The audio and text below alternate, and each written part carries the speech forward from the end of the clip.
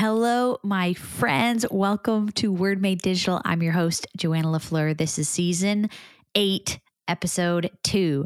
Today, we are bringing you Tom Kang. He's a pastor at New Story Church in California. I want to tell you a little bit more about him. But of course, thank you to our sponsors this season, Compassion Canada. And this episode is with the Canadian Bible Society. Thank you so much to these organizations for making this whole thing possible to get in your ears or in front of you on YouTube. Speaking of YouTube, have you been to our YouTube channel lately? We've got a huge back catalog of podcasts. So if you're wanting to catch up with a ton of maybe people that you've been reading from or maybe been influenced by, but you haven't had a chance to listen to our podcast episodes with them, you might be surprised at the long list of people over, 7 previous seasons of people we've had conversations with. So check it out on YouTube. But also, right now, there's a back catalog also of tutorials, and we're going to be releasing more tutorials in the coming days, weeks, and months into the next few months. If you want tutorials on church communications and creative and how to lead in this digital world, we want to help you. We want to resource you for free. We want to help the people you know who might need it. If it's not for you, it's probably for someone you know. So check us out on YouTube. You can subscribe to us there if you want. And also, you can always continue this conversation that we're having in the Digital Church Facebook group. That's where we're gathering to ask questions, to share resources, and to talk about digital church. That's discipleship and evangelism in this kind of digital environment. All right. Tom Kang. Let me tell you a little bit about him. He was born just outside of New York City, and he has pastored in places like as the teaching pastor at Liquid Church in New Jersey. And then Liquid Church, if you don't know, is one of the top 100 fastest growing churches according to Outreach Magazine. And then in 2015, he went out to be the men's pastor of Saddleback Church with Rick Warren. We're going to talk a little bit about that today. And now he's leading New Story Church. We're going to be talking about this idea of how what we're doing today has been prepared for you from what you were doing in the past. He has this kind of cool aha moment in real time in our conversation. We're going to talk about all kinds of stuff that they're doing in ministry and leadership, but he's passionate, he's infectious with his laughter, and he's a ton of fun, plus more wisdom. So I think you're going to love the conversation. Enjoy it here with Tom Kang. Welcome to the Word Made Digital podcast with Joanna LaFleur. Word Made Digital brings you interviews with Christian creatives and communicators to inspire, challenge, and equip you in your own work. The church has the best news in the world, so we want to help you be the best communicators in the world. Here we go.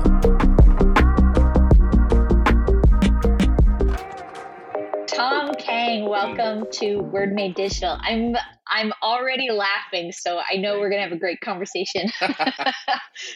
Yes, I'm looking forward to it. It's an honor to be here. Please tell us who is Tom Kang, because there will be some people who are familiar with you because we do have some mutual connections in ministry. Yeah, we do. Canadian American border crossing ministry. But tell us who is Tom. Sure. Well, thanks for having me, Joanna. And who is Tom? What a great question. I've been asking myself that for the greater part of 40 years. But I was born and raised in New Jersey, so don't hold that against me, please. You don't sound born and like raised it. in New Jersey. I lost the accent. Maybe it's maybe I've been in California long enough, but I've lost the accent. Anyways. Born and raised there to an immigrant Korean family. They immigrated in the early 70s to America from South Korea, from Seoul. And grew up in the church for as long as I can remember. I mean, I was going to the church since I was in my mother's womb, and grew up in a Korean American immigrant church for most of my life. Accepted Christ at an early age, around probably in junior high, elementary. Wasn't really walking with the Lord until I went to university, until I went to college. Then went straight to Dallas Theological. Actually, no, that's not even true. I didn't go straight to DTS. I went to a year of grad school at Columbia University in Manhattan, and then I went to Dallas. And long story short, I went from as I was nearing the end of what was it, the THM, I guess, the degree. So it's like a 4-year program. 9/11 happened. Oh, And again, wow. being born and raised in New Jersey. Yeah. Yeah. So if you can imagine, right, being born and raised in New Jersey, and then, as you're nearing the finish line of seminary, as it were, to have something like 9/11 happen. Now, my mom was working maybe 10 blocks away from the World Trade Centers. I had several friends that were working either in the financial district or near the Twin Towers. Actually, my roommate from Columbia, he was in one of the Twin Towers, Tower 2, and so he passed. Wow. So like that was just obviously, for the world, it was, just a tragic moment. But it just hit personally for me as well. I was a newlywed at the time. Eric and we had just gotten married the year before. And so we're just like, as I'm nearing the end of seminary, we're just kind of like, okay, God, like before 9/11, we're like, okay, God, where to next? Where's the call? Where's the ministry? Where can I go and pastor? Well, when 9/11 happened, it was just kind of like, I don't know, it was kind of a no-brainer. The home church that kind of sent me out, that prayed for us, that spiritually supported us, relationally supported us, even financially supported us. They're like, hey, would you come back and start a college ministry? And I was just like, yes, please. Like, no-brainer, right? Like, so my wife also is from New Jersey, and so it was a no-brainer for us. We got to come back home to New Jersey, start a college ministry really from scratch. At the time, we were a little bit about the church. It was called Bethany United Methodist Church, and it was, at the time, it was one of the largest Korean American churches in New Jersey. And if you know anything about New Jersey, it has a very large Korean American population. I would say probably LA has the largest Korean American population, but then out after that, it's probably the New York, New Jersey area. And so it was a fairly large church. But even so, they had no college ministry. In fact, the only college kids that were attending at the time, that church, were probably like the senior pastor's kids, that kind of a situation. But we stepped into that, started a college ministry. And again, this is right after 9/11. And those were some, I mean, yeah, those were pivotal times. That was an incredible time. And long story short, we went from that to we served there for about 7-8 years, to a church called Liquid Church, which is a large multi-site church in New Jersey. Lead pastor there is Tim Lucas, great guy, close friend of mine. And we left Bethany, our home church, to go to Liquid Church, where I served as the teaching pastor for, I want to say, 7.5-ish years or 8 years or so. And then from there, I'm really condensing everything. Got a call to Saddleback Church here in Lake Forest, California. Obviously, Rick Warren being the lead pastor there, and served there at Saddleback for about, close to 4 years, 3.5 years, as the men's pastor at the Saddleback, also multi-site church. I think at the time there were like 19 campuses or something like that, 4 global campuses. But I served at the main campus in Lake Forest, in Orange County, California, which is where I'm still at today. I still live here in Orange County. Like I said, I was there for 3.5 years. My wife, as we Canadians might describe, suffering for Jesus in Orange County. Someone has to. Someone has to, Joanna. I've been to the campus. Jesus loves Orange County too. I've been to the campus there, the campus and is it's huge, it's a sight to see. If you're a church nerd or a church person like I am, I mean, it's amazing it's to see it. It is right? Like a Disney of church, Yeah, they have trams that take you from the parking lot to the main sanctuary. Disneyland is literally like 15-20 minutes away, that sort of thing. So just an absolutely phenomenal church doing phenomenal things. Was there for 3.5 years, and then got the call to lead a church in downtown Los Angeles, which at the time, and I mentioned kind of before, like Los Angeles being the largest population of Korean Americans. At the time, this church was called Youngnak Celebration Church. And Youngnak Celebration Church was the English-speaking ministry of Youngnak Church. Youngnak, my Korean is horrible, but my understanding is that Youngnak means joy, and in Korean.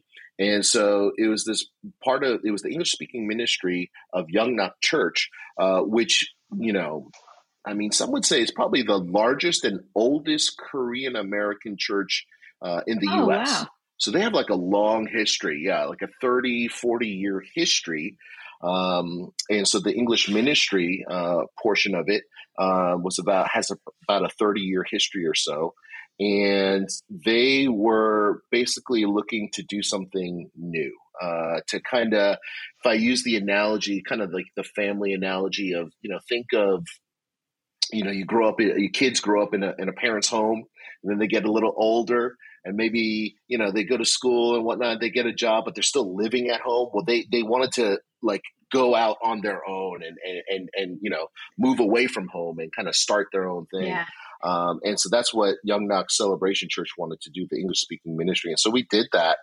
And because we're talking about the English-speaking ministry would be second or maybe even third generation Korean Americans who don't speak Korean or don't speak it primarily. It's a different group. Yes. Many of them speak Korean as much as you do, Joanna, and so that's kind of the situation that it was, and that happened in 2018 is when I left Saddleback to go to Youngnak, which is now called New Story Church. In the first, I'm not even kidding, I think it was in the first 7 months or 9 months, we now we like to say we slew the 5 big giants, and that is the name, the staff, the vision, the location, the denomination, like all the things you don't touch, right? Like the sacred cows, right? Like, you started like a new church in the walls of the old one. Absolutely, yeah. We actually moved out of the walls. Wow! You did that too. That was one of the big 5. Yeah, we actually moved twice, I think. Yeah, we moved twice in the first 7-9 months. But yeah, the name, the staff, the location, the denomination, the vision, like everything. And we went from Youngnak Celebration Church to a church called New Story Church, and that's what we've been since 2018. And here we are in 2022. It's been quite a journey. Wow! And my understanding is, speaking of the location of your church. Tell us about that, because I think it's in like a poor zip code, or tell us about the dynamic of where you're at. As much as I'm joking about your suffering for Jesus, tell us about like what actually is going on in your neighborhood. Yeah, sure. The church is located in DTLA, downtown Los Angeles. And when I say downtown Los Angeles, I mean, it is truly in downtown Los Angeles. I would say, the Crypto.com Center, which is formerly known as, Staples Center, where the Lakers play and the Clippers and all that. That is about a mile. It's less than 2 miles away. It's about 1.5 miles away. And if you think of the letter L, like if that's Staples Center or Crypto.com Center, New Story Church is right here at the joint. And then over here, less than 1 mile away is USC, like the heart of USC. So like we are truly in downtown Los Angeles. We're in one of the most underserved and impoverished areas of Los Angeles. Los Angeles is a huge city, obviously one of the world's largest, 4.2 million people. And what's different about Los Angeles as opposed to like New York City, where everything's concentrated. You've got like pretty much Manhattan. You got the 5 boroughs, but like Manhattan is what everyone thinks of. Los Angeles is more spread out. Yeah. But there are downtown areas, and we just happen to be in downtown. And so when you did all these major moves, was that part of the strategy for you as a church community? Like, was it like, we want to feel called or have a vision to serve this particular neighborhood? Or was like, here's a building we can afford, let's go there. Like, yeah, Great question. We had some history. So, how shall I explain this? When I got there, Young Nok met in this one area of Los Angeles, kind of like, you think of your mom's house, right? In this one area of Los Angeles on Broadway. And that's where everyone kind of congregated. Now, before I even got there, they had also started basically a multi-site in another area of downtown Los Angeles where we're currently at right now, in a place basically on Jefferson Boulevard, which was about a 20-minute drive away. And so when I got there, what we did is we said we didn't know what we were going to do, but we wanted to get both groups together in meeting in one place. And so we did that at a place called LATTC, Los Angeles Trade Tech College. We met in a tent for the greater part of a year. And we were going very Old Testament there. But the idea was, we do have a bunch of these sojourners, as it were, and we just wanted to meet in one place at one time. And we did that, like I said, for the greater part of the year. And as we were doing that, we knew that we wanted to move out of mom's house, so to speak, Broadway. But we had this location here in Jefferson that we didn't know at that time. We didn't know really what we wanted to do. It needed renovations. So we were getting some renovations done, this, that, and the other. And so now, after being in that tent for 9 months, we've since renovated and relocated to that Jefferson area, which is in downtown Los Angeles. As far as vision and heart go, though, our vision is to reach 1% of LA in Jesus' name. Like I mentioned before, LA is a city of 4.2 million people. I'm not a math guy, but from what I hear, that's about 42,000 people. 1% would be. Now, I'm not saying that, we want to have a mega church of 40,000 people. I've done the mega church thing, been there, done that. That's not exactly where my heart is. I'm not trying to be that guy, so to speak. Nothing wrong with that guy, but that's not me.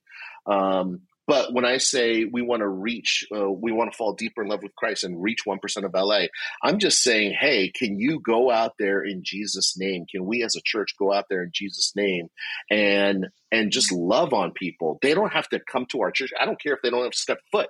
But can you be the salt and light to this city? And can we, in that way, reach 1% of LA? But I tell you something, and we might get into this a little bit later, Joanna. At the time, 4 years ago, when I said this, when I shared this, my heart, and just shared this with our church, at the time, it sounded ridiculous. It sounded audacious. Like, well, are you crazy? What are you talking about? Like, I think when I stepped foot into Young Nok New Story Church at that time, I think there were about maybe 500, 600 people. So to say 1% of LA, 42,000 was ridiculous, right? But what's crazy is, we just had this conversation a couple of days ago with some friends. They were like, Pastor Tom, you realize like we passed 42,000 people like a long time ago, right? As a matter of fact, this food pantry that we do, during the height of the pandemic, we opened up our church. The church, literally, it was like the whole Malachi thing, right? Where the church becomes the storehouse.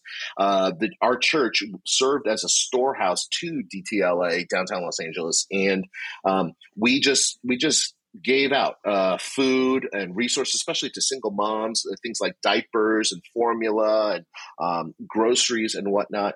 And we served over 250,000 people. Come on. It's outrageous. Like, and you're a church CNN came, in the hundreds. Like this whole report. Yeah, absolutely. Hundreds of people serving hundreds of thousands. CNN did report, wow. NBC, ABC, absolutely. So it's just like, and that was all during the pandemic, right? And so it's just it's a very humbling thing, because like, I certainly could have. I don't think any person could have thought that, so what's your goal? What's your plan to reach 1% of LA? Like, if you asked me back in 2018, I'd be like, I don't know, preach the gospel, love people. But it took a pandemic, which none of us saw, right, to create these opportunities, and just trying as it may sound, just like trust and obey, follow God every day. And let's try to be faithful with the decisions that we have in front of us. And one thing just led to another, which led to another. And then, a few months later, we've served, 250,000 people, like literally 250,000 plus people. Wow. Wow. And it's been a blessing. It's been incredible. Want to interrupt the conversation with Tom for a minute because I want to talk to you about Compassion Canada. It's an amazing partnership that has been making this podcast possible for many, many seasons. I'm so grateful for them, but particularly I'm grateful for you as you have been telling and sharing stories back to me and back to this little team about compassion and how you are involved. I love when you've tagged me in posts showing how you're involved with Compassion Canada and how you're advocating on behalf of children and their families living in poverty. I just love seeing how you are joining and helping with things like disasters in Haiti or ongoing needs with COVID around the world, and just really how you're being a witness to how child sponsorship can change a life. So I can't wait to see more of what you do this year. If you're looking for some practical ways to show kindness, to get involved, if you've been meaning to do it, go over to compassion.ca to get inspired and check out what you can be part of. I mean, there's lots of, it would lead me to ask all kinds of like logistical questions about that. But the thing that's actually most in my mind at the moment is if you started your ministry at like a time of, you started a new thing at a time of crisis, 9/11, you're starting a brand new young adults or student campus ministry, social, economic, political crisis.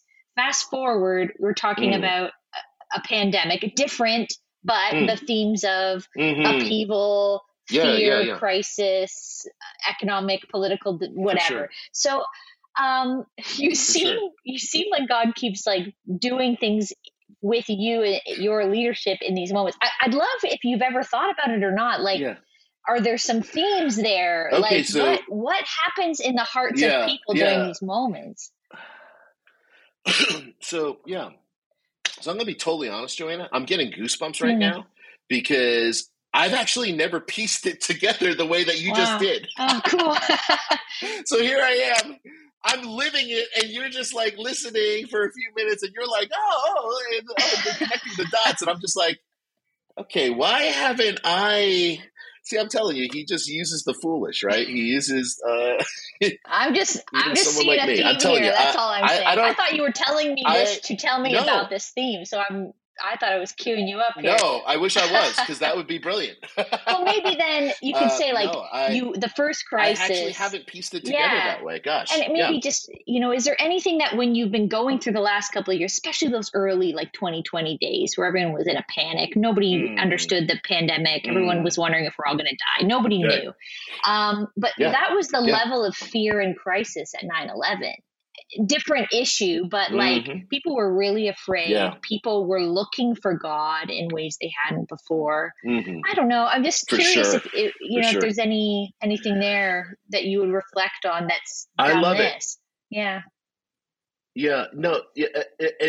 I want to clarify. It's not to say that I haven't done any reflection on the times past and the tragedy and whatnot, for sure. But just quite, connecting the dots that way, like even like, that was the start of my, kind of full-time ministry, as it were, and just to see where we are now. To connect the dots that way, that is interesting. I would say, to answer your question directly, going back to 9/11, I mean, I was so young, right? I was just a kid out of seminary, like a newlywed. And very much it was,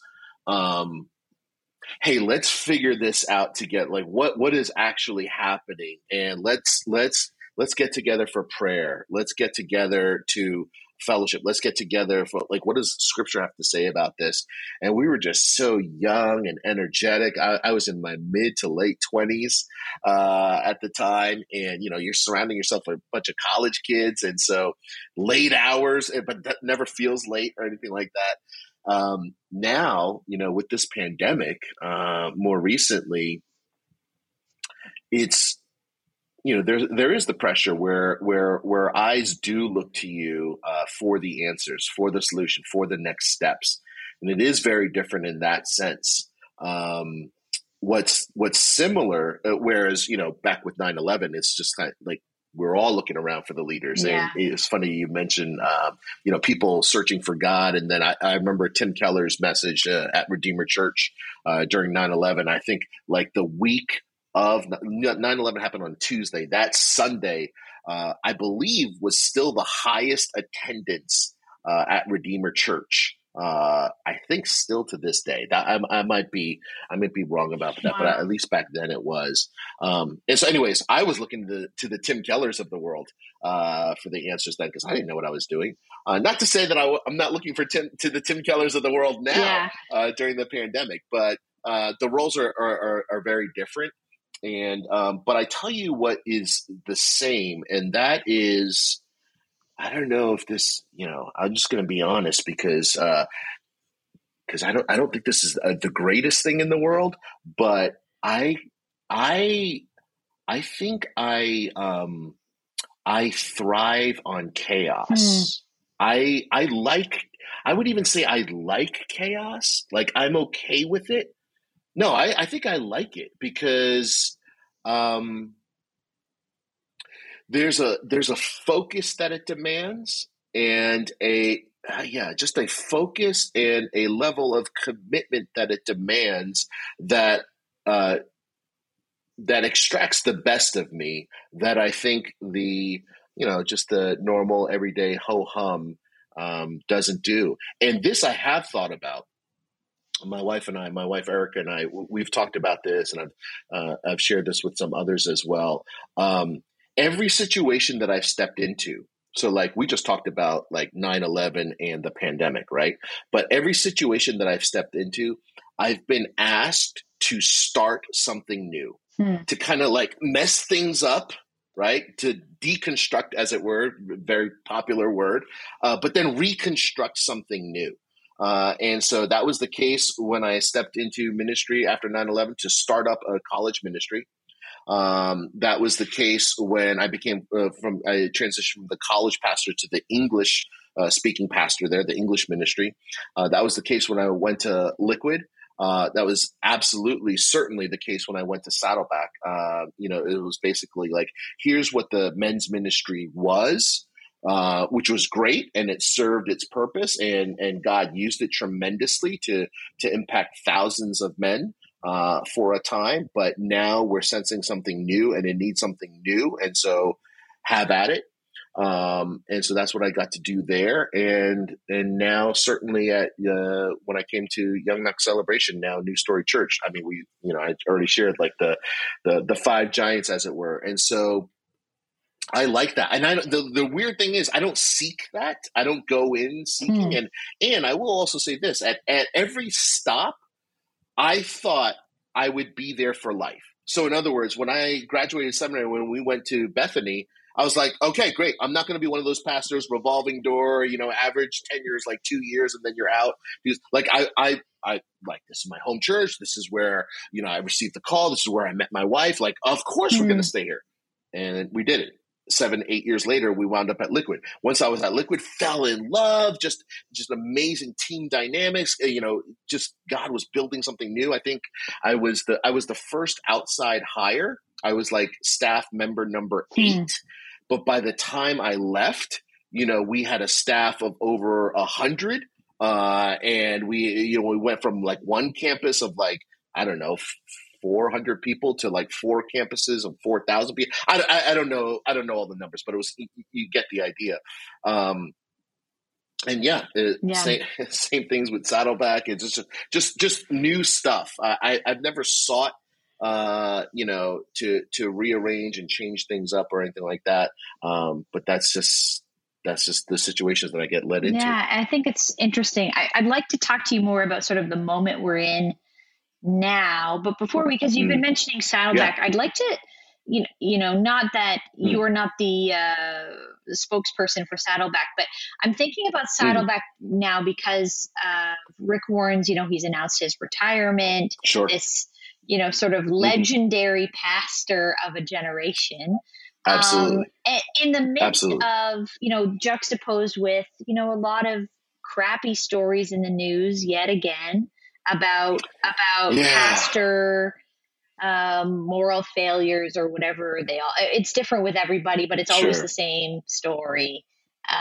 These sort of implosions. So I'm curious to sort of, as you've had a bit of an inside view, what is, what do you think about the longevity of Rick Warren? Is it that he is he meditating half the day? Like, how does he, how have you observed him as a leader with this longevity? Yeah. In the midst of like some really crappy stuff happening, not just crappy, but tragic things happening in his family. I'd love to hear some, just any thoughts you have around that Joanna, as we look towards him retiring. Right. I'm not just saying this because it's the polite thing to say or anything like that. But I've been a big fan of Pastor Rick since like day one. The first, my dad's only given me 2 books, like physical books. The first one was written in Korean, so I just never read it. I don't know what the thought there was. It was like before Google Translator as well, so like I don't know what the thought there was. But the second book, I was a seminary student, Dallas Theological Seminary, and he gave me a Purpose Driven Church, and I'm just like like total like arrogant 20-year-old thing. I'm just like, Dad, what do you know about church? Blah blah blah. Like I'm going to seminary right now. But what he was an elder at his church, and the elder team went to Saddleback to one of the Purpose Driven conferences, and he just fell in love with everything there. And he's just like, listen, you need to know this stuff. You need to read this stuff. And I did what any normal godly son would do. I just took the book and I chucked it. But a couple of years later, I was like, hey, where was that book again? Let me find this thing, and read it, and I fell in love. And so I've been a fan of Pastor Rick since, the 90s, the 1900s, as the kids say. So, when I, to be honest, when I was at Liquid, I was not looking to leave Liquid. I loved Liquid, born and raised in Jersey. God's doing this tremendous thing through Liquid Church to my home state, all this stuff. But in the back of my head, I always knew like there's only one church in the world I would ever leave Liquid Church for, and that is Saddleback Church. Because like, just because of Pastor Rick's incredible vision, his incredible giftedness, his anointing there, and just like literally, right? Like a lot of the churches that you and I know and people listening, I mean, they got their playbook, yes, of course, from the Bible, but maybe their second playbook was Purpose Driven Church, whether they realize it or not. And so just the opportunity to come under his ministry and under his leadership. And I will say, Joanna, I've had a unique opportunity to meet a lot of different people.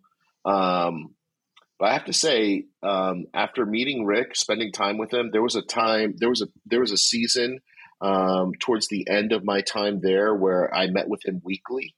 So I got to be in a weekly leaders meeting there. And I will say he's one of the very few where he has this reputation that precedes him. Yeah. Where as you get closer to him, you're actually more humbled and thankful than not. Unfortunately, I've been in situations where, you meet people and you're like, you think all these great things and, and you just meet them and you're a little bit kind of let down or whatnot, but not with Pastor Rick. He really is the real deal. And no one's perfect, right? And he'd be the first to say that he's not perfect, but gosh, he is so down to earth. He loves Jesus.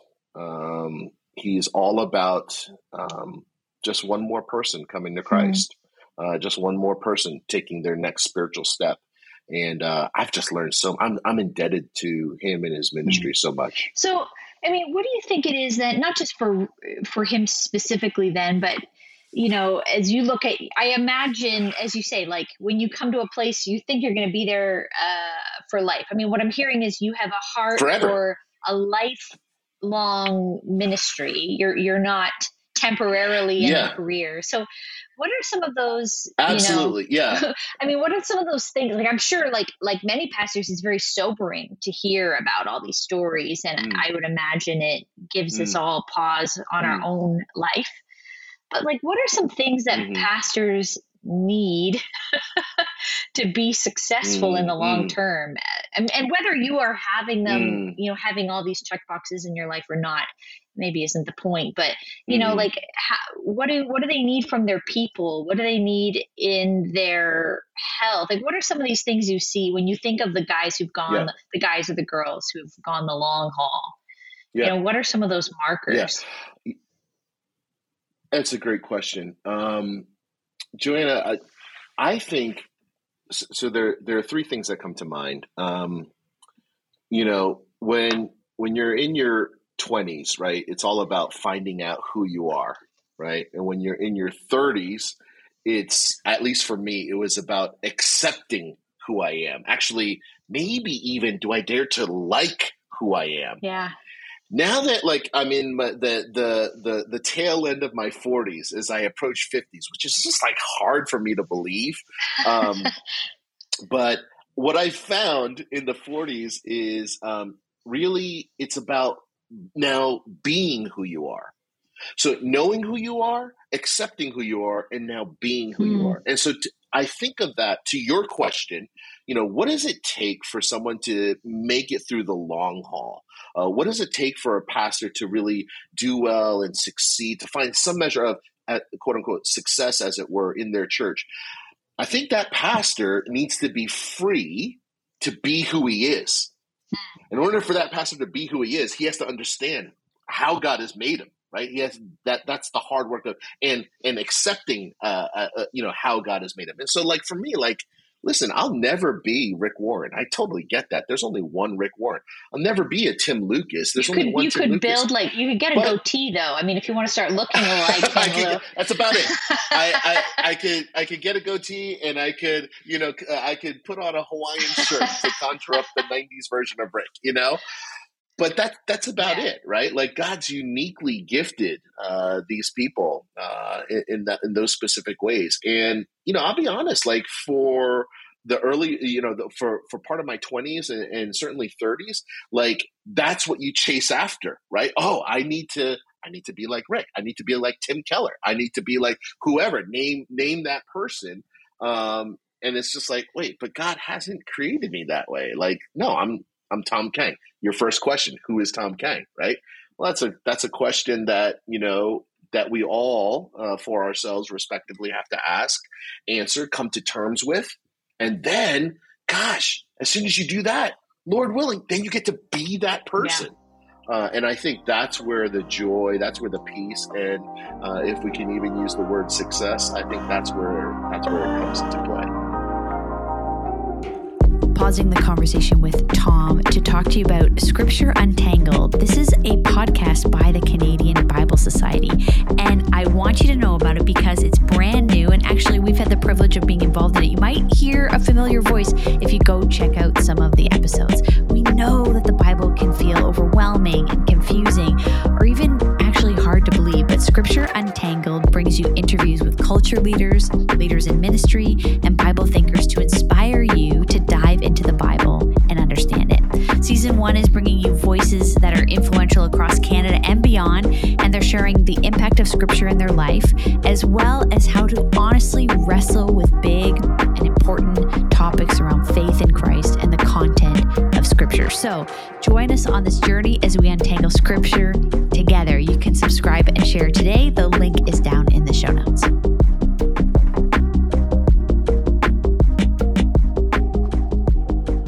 Well, I love that it's starting with this identity piece. I mean, there's lots of things probably around therapy and taking a day off and loving your spouse and whatever, but all those things are important. I think even that, like, Sabbath rest is about identity. We're not our work. Like, loving your partner is because of our identity, and our covenant with it, all these things. Actually, it's interesting that you're talking about this core work of identity, beneath it. So I'm switching gears now because there's this topic that struck me, this phrase that I don't know if you've coined it or I haven't heard much of it before, but you called it a digital Pentecost. And I think it's referring back to, you're talking about the last couple of years. I think you're talking maybe about food pantry stuff, but talk to me. What does this mean? You were in a digital Pentecost, or we're experiencing a digital Pentecost. Tell me about this. Yeah, that's funny that you mentioned that. Yeah. Yeah, that's funny. That's funny you mentioned it. So observant. Gosh, Joanna, I wish everyone was that observant. I actually remember the exact date. It was March 15th, the Ides of March. Beware the Ides of March. March 15th, 2020. And the reason I remember that date was because that was the first Sunday where LA was shut down like the rest of the world, and we had to go digital. We closed our church, our physical church doors, right?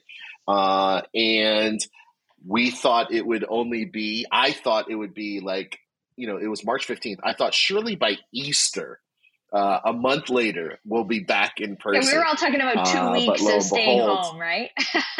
Yes. Yeah. 2 weeks turned out to be about 20 months. Yeah. Closer to 20 months than it was 2 weeks. But I remember on March 15th, it was right before I got up. We had the live stream that was going on, the worship, and everything was like so, mix and match, helter skelter. Like none of us really knew what we were doing and whatnot. We had an online, I would call it a presence before March 15th. In other words, like we would archive our messages and whatnot, but we didn't really give as much intentional thought to online ministry, certainly as we did the months and years following. But anyways, I just remember right before getting up behind the pulpit, just having this, I don't know, I just felt like God was just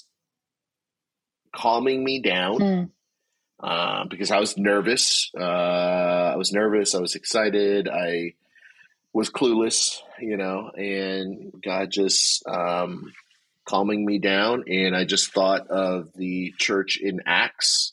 That came to mind, that came to heart, and the Holy Spirit descending. And then from that point at Pentecost, the Holy Spirit descends and people catch on fire.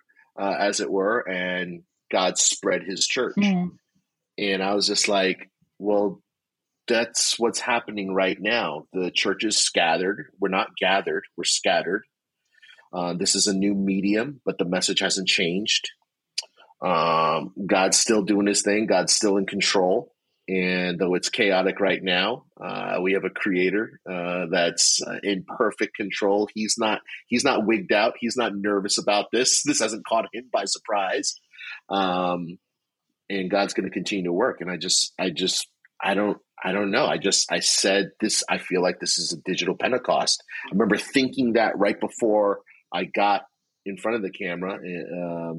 And then I remember just sharing it then and there. I think we had a panel for that first message, and I remember just saying it, and it's stuck with me. It's stuck with a few others as well, but for most people, it just kind of went over their heads, or was forgettable or whatnot.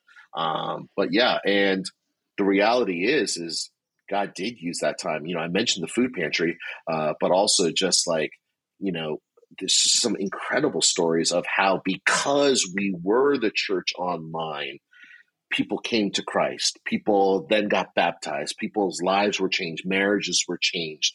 Relationships were changed. And so, I kind of stand by it. You talk about, there was this, I like this expression you used too. It started out high tech and now it's high touch.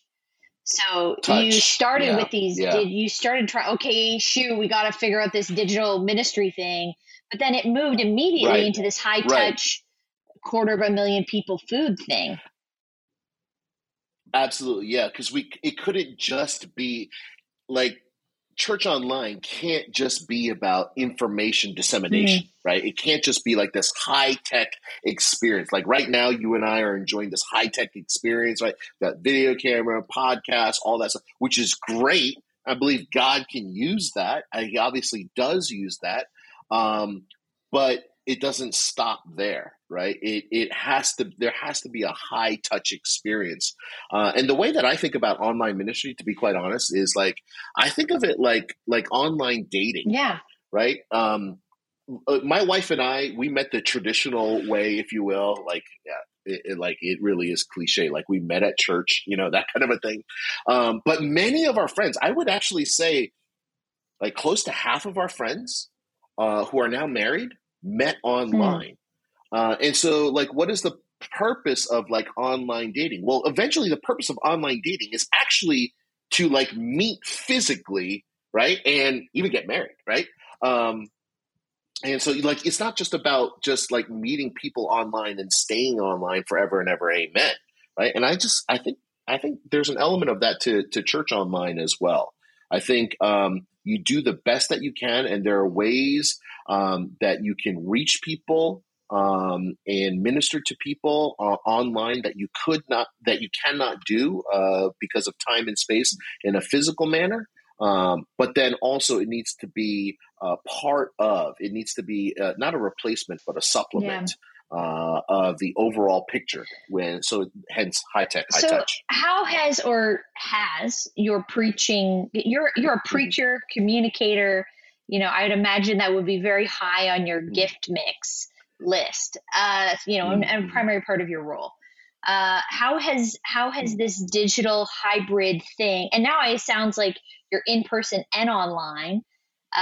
You're online and moving people from high tech to high tech. Like this is all happening at the same time in real time. So how does that affect you? Thinking of people listening who are communicators themselves. Mm-hmm. How has it affected how you preach, or what you preach, or how long you preach, or are you wearing makeup now? Everything. No, I'm not wearing makeup. Maybe I should, but no. I'm not wearing makeup, have no plans on wearing makeup, but it has affected the whole preparation point of preaching, right? And even, we have a quote unquote production team, right? So like it's changed everything. And how could it not, right? Because we went from one main medium to now truly a hybrid medium. And if you don't then rearrange things, I mean, it's affected everything, like even staffing, right? Like our staffing has changed. Our production preparation for the week's services changed. For sure, my preaching style has had to adjust. It used to be pre-pandemic. It used to be, I'm thinking of Joanna in the seat. What is she going through? Spirit of God, through your word, help me to speak to Joanna, right? Now it's like that person may not be there. That may not be in the room. In fact, they may not even be, chances are, if they're watching online, they're not even watching at 11 o'clock a.m. on a Sunday you know what I mean? And so so everything from my illustrations to my delivery to my preparation, that all has to have that in mind and in heart as I prepare. I want to close on, we're asking everybody just a few fun rapid fire questions before we close. But before that, the last, meteor question, I would love for you to just speak to and encourage others who are leaders in ministry a lot of people have had a rough couple of years, big transition change, especially if you don't like change or you're a bit older and you've had to do a lot of change that you're not as savvy about, and then you've had this amazing story. I want to link to it in the show notes around the food pantry stuff and 250,000 people being served. Is there something that, you would exhort or encourage other leaders to try and do or, what might you say to them? Yeah. I love it, Joanna. And the first thing that comes to mind is actually it's a little bit of the exact opposite of what I said earlier. And that is how I'm kind of drawn to chaos and those kind of hectic moments. But I'm reminded of the sobriety, so to speak. And the stillness and the what's the word? The word that comes to mind is just the everyday normalcy of Jesus's ministry. And what I mean by that specifically is, you think of the passages in the gospel where it talks about the disciples on the boat and them being afraid. It's in the middle of the night and they see this figure. They think it's a ghost. And Peter's just like, Jesus, if that's you, tell me to walk on water. We get the whole scene. And those walk on water moments, 9/11, start of the pandemic, they are chaotic. They are exhilarating. They are supernatural, super normal, abnormal even. However, walking on water is all those things, but 99.999% of Jesus's ministry was walking in dirt. Wow. In the normal, in the ordinary. And so my encouragement to anyone listening, my encouragement to that pastor, you kind of painted that beautiful picture of maybe a pastor who's a little bit older, who may feel insufficient or inadequate in today's ever-changing world, and talk about high tech and whatnot, is, oh my gosh, no. We need you. We need you. Your work in the everyday dirt of ministry, in the everyday mundane and ordinary of ministry, that's the meat, that's the backbone, that's the very fiber, that's the everything that Jesus did 99.99% of the times. He can use the catalytic moments of the pandemic, of a 9/11, of insert whatever tragedy or drama or chaos that you have. He can use those catalytic moments to be clarifying moments, to be moments of recommitment, moments of heart resurgence, if you will. But my gosh, what are those recommitment moments used for? They're used for those 99% moments in the dirt. Yeah. Love it. I hope that makes sense. Yeah, it totally does. Thanks, Tom. Okay, rapid fire. A place. Okay. I love rapid fire. A place that people should travel that they've probably never been to. It could be in your own neighborhood or far, far away and exotic. Big Sur. I am shocked how many people, especially local Californians, born and raised in California, have not visited Big Sur.